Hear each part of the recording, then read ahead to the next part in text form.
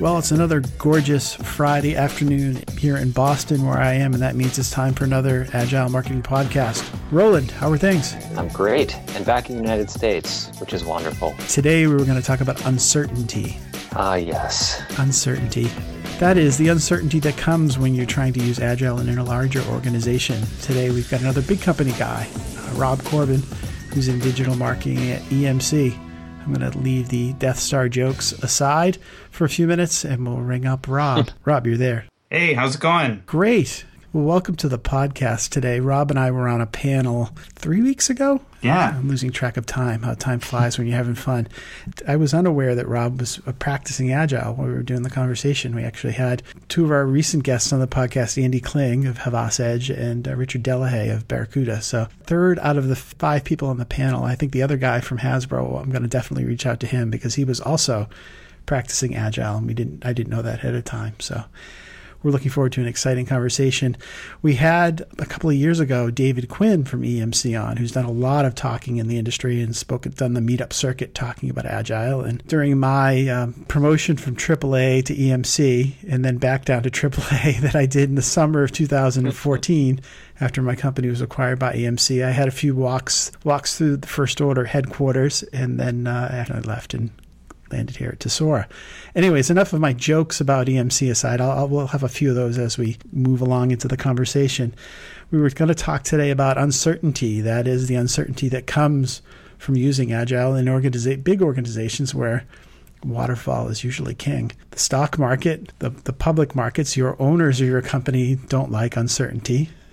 And that kind of cascades its way down into the organization. But let's start talking about Agile and maybe as a technique for us to manage some of that uncertainty. How about Agile, Rob? How did you first get going with Agile? My background is software development world, and at some level, when I started out, I was a consultant, and then did the business school thing, and then was like a product manager at a software development company. So I was very comfortable with a lot of the Agile concepts by the time I had joined EMC. And, it was interesting when I joined EMC, by that point, because I had developed this comfort, when I encountered the way the IT group was working and operating at that point 5 years ago, it was very waterfall oriented and it was jarring. It was worrisome too, because I just felt like we were going to have a real hard time making progress when we had to wait so long to see any results. And I think that was really the thing. And I hadn't seen them in such stark contrast, I think, before that point. And it was really when we started to kind of work with various partners to make sure that we were showing value early and often, as opposed to trying to build up this huge document to kind of build towards. So when you talk about working with partners to help you do that, how did that work?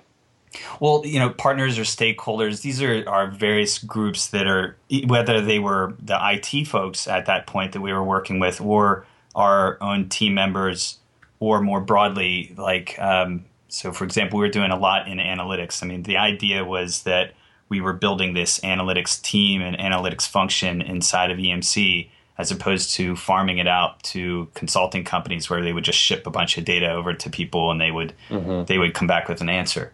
And so our partners were these folk, were internal. These are all internal people that we were working with. So folks like sales and eventually then with the marketing teams. So just to clarify, can you describe your job beyond what you just explained? Yeah, of course. Basically, I lead a marketing analytics team at EMC. And as you know, and I suppose, Frank, you may have talked about this once or twice, what EMC does, but basically they're looking to help enable businesses to be delivering technology as a service or IT as a service. And what I do specifically, we pull data from about 20 or so different systems. Marketing has a lot of systems, way more than any other part of the organization. I think that's fairly consistent from what I've seen in some other talks that I've heard. But the thing that's interesting about a lot of those systems is far less mature. Salesforce has been around for some time, and the idea of customer relationship management has been around longer than that. But our primary role is to be this trusted source for metrics that matter, and we help teams find the value in the data and make people believe in it and use it. and say we basically have this small data science team, and we kind of operate like a software development team. And our team in particular is a little bit more strictly agile as a result of that structure than necessarily some of the other teams in marketing that we work with. But that said, I think that as far as a behavior, EMC likes to talk about these 9 behaviors that they like to drive in agile is definitely one of them. And we hold our group in particular, we have daily stand-ups first thing in the morning. We have weekly sprint planning or sprint reviews each week, and we do quarterly planning, and that's where we look at our vision, our roadmap, our high-level goals, our capabilities, and the work that we're going to do to try to achieve those goals. That's interesting. That's the first time we've heard anyone use the word quarterly. And as far as an agile method, Roland's done a good job. We've talked with people in recent podcasts about Google's OKR framework and objectives and key measures that people do. So, and that's usually more like monthly, Roland, right? Well, the OKR framework is done also on a quarterly basis. So it does match up in that regard. They also technically, at the beginning of the year, do an annual, but the emphasis is really on the quarterly resetting of OKRs and scoring of OKRs. And I guess that's good for a public company because that looks like quarterly earnings and quarterly reporting and quarterly goals that maybe all the sales teams and others in the organization are working off of. Yeah, I know. We certainly like that structure. We call it MBO, managed by objective, and it helps us to, I think it helps us to kind of just review and plan a little bit better and also be transparent about our plans. And MBOs are just cascaded down from the executive level, right? So they're all tied together through the hierarchy. Is that right? Loosely. I mean, we get guidance from the senior level, but then within that, we're trying to follow. There's oftentimes the SMART acronym is used to describe, right? Everyone's heard of that. And we use those kinds of principles to put more precisely what we're going to be doing, because we want to make sure that it has timing, it has results and measurements around the goals that we put in. So quarterly and then weekly sprints? We have 2-week sprints, but we have weekly sprint meetings. So the one meeting will be, so we just had today our sprint planning meeting for the next 2 weeks, and then we'll do a mid-sprint review plus a kind of a retrospective, and then we'll do also pre-sprint planning with our Scrum Master. Oh, okay. And what's the makeup of the team? Do you have all of the members of the Scrum team in your group, or are you also relying on, virtual members from another function? Yeah, we're almost at least a little over half virtual. We've got 4 down in Brazil, 1 in Canada, and 3 on site. Daily stand-ups, or? Yeah, we do. Well, we'll do that virtually, so we'll all dial into a conference call, and WebEx basically is our tool of choice. How do you get past the time zones, or do you not? It's okay because we do it early in the morning. Right now, Brazil's only an hour ahead. Although it's a little it gets a little silly at times because they can be anywhere from 1 to 4 hours ahead, depending. So, what does a mid sprint look like? That's interesting. That's the first, Roland. We haven't heard that much, right? No, we haven't. Yeah, it'll be a check-in to make sure that we're on track for the sprint, and also to do some planning for the next sprint. Kind of like that. We do 1 month sprints, and I had my planning meeting an hour ago. So 1 month is a long horizon, but that midpoint might be we usually have internally kind of have that, holy crap, we're behind. We have all these tasks that we have, and usually because most of it's just work in progress that just hasn't been completed. But otherwise known as yes, that's what I was about to say, but I don't know. I was going to say holy something else, but I'm trying to keep this PG rated. Well, the dailies hopefully keep us out of the holy crap moments, but they also, and I think that's one of the ones that the dailies are just so key for us because we are such a geographically diverse group. I think it really helps to energize the team and to keep everybody focused, and really to do a lot of that blocking and tackling that get through those roadblocks that a lot of times can occur. So let's get back to uncertainty for a second. You talked about when you arrived that you were surprised by how much waterfall there was. Presumably, that led to some miscalculations and to some pain and recognition that, it is challenging to predict where things are going in advance. And the rubber hits the road with waterfall when you miss. So what role did that play in transitioning your organization? And how do you sort of grapple with uncertainty today? Is Agile making a meaningful difference for you in this regard? Yeah, I can say it's made a huge difference with the way that we get things done. And I think one of the biggest places it has made a difference is the relationship with IT. And because when there was a lot of distrust between IT and the business when I first joined, and really just a exasperation, I think was the term I think you could hear from both sides. IT would feel that the business just had no idea or an understanding of what they did and what they would need to do to get things done. And the business would think that, well, we'll just do it ourselves because we can't wait for IT.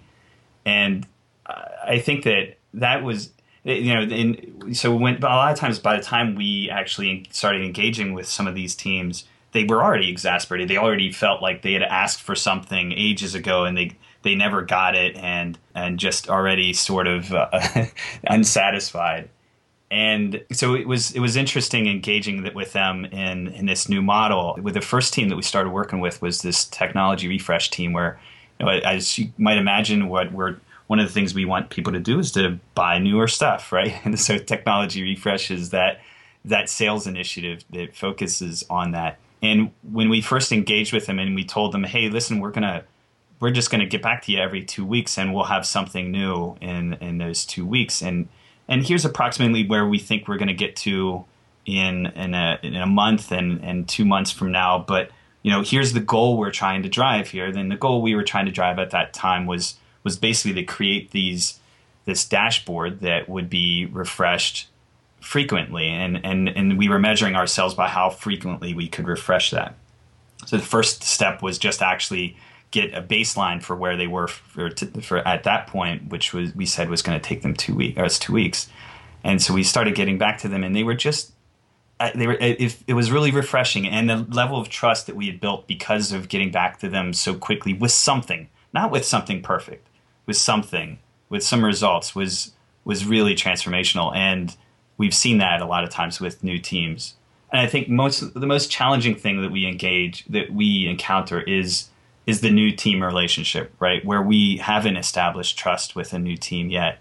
And that's just hugely important in the work that we do. How do you get past the macro level planning process? I guess, you talked about quarterly goals. Do you have any old school interlock, kind of confabs that go on, or are you guys kind of more of a service group so you don't get pulled into those? No, we get pulled into those a lot. I mean, I'd say we've evolved over time. I mean, at first we were really working with maybe one or two teams, and as we've worked and expanded that we're working with more teams, it's almost like we have these, I don't know if it'd be a team of teams that is a good concept, I guess, to think in terms of. But in those cases, so we're working within our own team in an agile way, but then within those broader teams where, for example, we're working with the campaigns team, or we're working with the inbound marketing team, or with the field and partner marketing teams.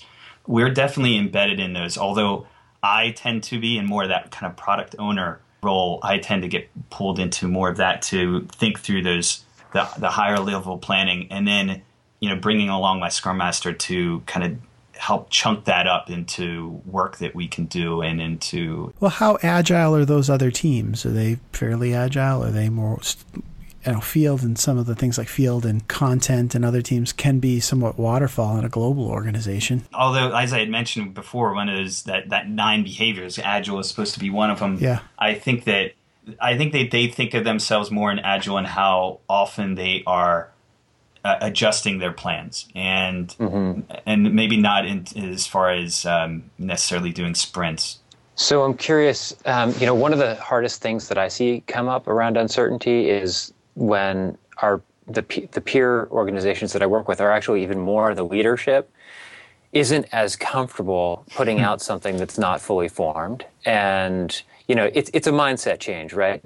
I think for people who are living and breathing Agile, they understand that uncertainty they're testing uncertainty, right? They're putting something very small out there, testing and then taking feedback and iterating. But that does really require a mindset change from leadership. There's a certain amount of discomfort with putting something out there that's not fully formed. So are you seeing that in your peer organizations? And what about going up the leadership? Yeah, I think that, again, a couple of years back, there would have been a lot of resistance to that idea of something not being absolutely done, or that you could, send to the IRS type but it was really interesting. I've heard very senior management at EMC in particular that have said, hey, look, is somebody's life on the line here? No, let's experiment. Let's make sure that we're trying things and not getting hung up on precision or exactness. So I think there has been a cultural shift in that sense, that there is more comfort with it, but personalities still play into it, right? I think there are some personalities that just want to hit an endpoint where you say, this is fully correct. Everyone in the world has blessed this, and it is exactly what we should be doing. Well, EMC has been known as a really touchy-feely place, so for people who don't know EMC very well, I mean, EMC was very successful because they had a reputation of a really, really hard-charging, driving culture, and a sales team that take no prisoners, and really extremely, extremely successful. But still just a very goal-oriented, driven, results-driven place that some of the core tenets or core principles of Agile maybe don't align quite as well. And that's, again, this showing a minimally viable product or sharing prototypes and things that are not fully baked, with the idea that iteration will help you make it better, faster. When we set out roadmaps for folks around a plan for a quarter, we like to show, hey, listen, this is the first iteration of this thing that we're building, whether it's a dashboard or some metrics or some research that we're doing, some analytics. And that kind of helps to set expectations, but not always. How pervasive? Yeah, how pervasive are the changes that you're talking about throughout the company? In the sense of how pervasive in other groups that operate like we do, or how pervasive? Yeah, exactly. Yeah. I don't know. I think analytics is a bit unique in the way that it can operate, in the sense that our end products are these results, as opposed to the end product of, say, an event is the event itself, and so it has a deadline. And from there, you can build back. I think a lot of people will just take that deadline and walk back from there to think about what needs to get done. Well, yeah, and some of the programs in marketing, we've had this conversation in the past with some folks where some things will just never be agile. Maybe that's heretical for me to say here on our Marketing with Agile podcast, but if you're doing a user conference that happens the same month every year and same general size and shape, maybe the same even more so next year, there's not a tremendous amount of benefit to using Agile because it is fairly certain. Come back to our certainty versus uncertainty. The projects where there's a lot of variability and a lot of uncertainty and a lot of learning that can come along the way of doing it, there's a huge amount of benefit of using Agile. Yeah, and I'd say that there is, in a lot of the teams, there's a lot of testing that goes on. So although they may not have formal sprint plans, there is a lot more experimentation that's been happening. For example, with the social team and with media plans and with the inbound team. I guess where I was trying to go with my question is, you've talked a little bit about the way that your team is relatively comfortable with uncertainty, right? Mm-hmm. That's kind of baked into the way that you work. And you've also talked about a little bit of a mind shift that's happened at the leadership level, where they're understanding the kind of work that you're doing, and they're giving you presumably the leeway to invest more in the approach that you're taking because it's working. I think what I'm trying to understand is, at the high level, is the shift in leaderships so is it pervasive to the point where you actually see them driving this this openness to taking risk and recognition of uncertainty as being a normal part of the business? Are you seeing them actually pushing that down into the organization? There are cases where there's more experimentation. I don't think that it's with being such a large company and so much at stake. I think that there's a limit to those risks. I guess the best way to see that at a high level is to just see some of the business risks that EMC has taken on in the last 10 years, or you could go back further probably. But, we were very much defined as a data storage company, so hardware. I mean, that was our thing. That was what we sold. We sold big racks. And if 5 years ago, if you looked at our mission, our statement, our vision, that was where we were. And today, that's not what we talk about doing. That is not what we are. We talk about software-defined storage, and making those investments to make us that type of company that's a big risk. And I think that large companies oftentimes have a difficult time taking on those risks. I do give the senior management credit. In my short time with EMC, that they had all read Christensen and Abernathy and Utterback. They had all read the classic things that tell you that you need to destroy your current business to make your next business. And they were pretty vigorous about that, and really that's been their messaging. Going to an IT as a service story is a great story. Unfortunately, you guys are still, 90% or whatever percent of the EMC revenue comes from hardware sales. So it's a great challenge, but it's an opportunity to reinvent themselves. And I think it's great that Agile plays well into this idea that we're not just doing the same, even more so. And I see that in other parts of the organization too. We, as I said, one of our partners is working very closely with the IT organization. They very much have adopted first of all, IT as a service. I mean, our IT department is very differently structured than other companies. I mean, it is no longer a place where you just go get your laptop serviced. It is a place that you can cross-charge them for a database or a VM or or some professional services. And so it's interesting, to see that. And I've seen also us change our marketing plans and organization quite quickly, and those changes I don't think they're not arbitrary.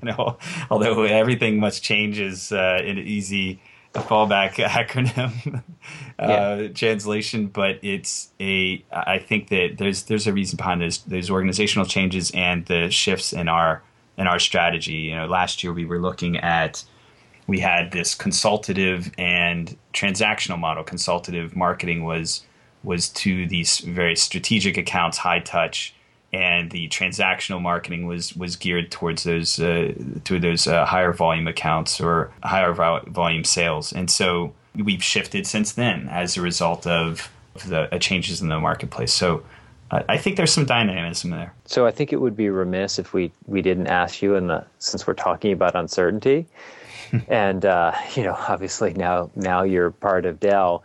How do you see your future being impacted or potentially changing in terms of, have you got a sense of the working methods that are going to be impacted by the acquisition? So it hasn't closed yet, so I can only speculate on a few things or even talk about a few of those things yet. It should be, it'll be closing soon. The deal was announced back in September, as you guys may know, is the biggest tech deal in history. And but we already, there are certain things we can do. I'm engaged with Dell counterparts in those places that we are legally permitted to do so. And I think I'm encouraged by what I've seen so far. I think that we've got, I think there are strong teams on both sides. Dell has been a pretty interesting company over the years, although, challenged in its own ways, as we have been with, they've been challenged with the decline in the PC business and shifting their model.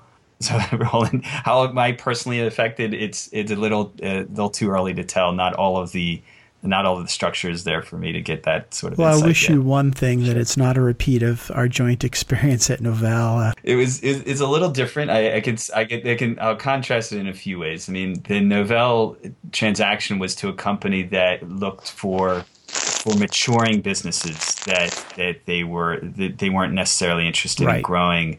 In this case, there's very little overlap in the businesses that we do, Dell and EMC, and therefore and we're going to be running what used to be $15 billion of business out of Hopkinton, Massachusetts, is now going to be a $30 billion business running out of that office. So those kinds of things are encouraging. Well, Rob, unfortunately, we're bumping up against time. We try to keep this in the sort of 25 to 30 minute range. Thanks for joining us today. I mean, maybe we can try to catch up with you at some point later in the year after the deal's done and the dust has settled and everything's.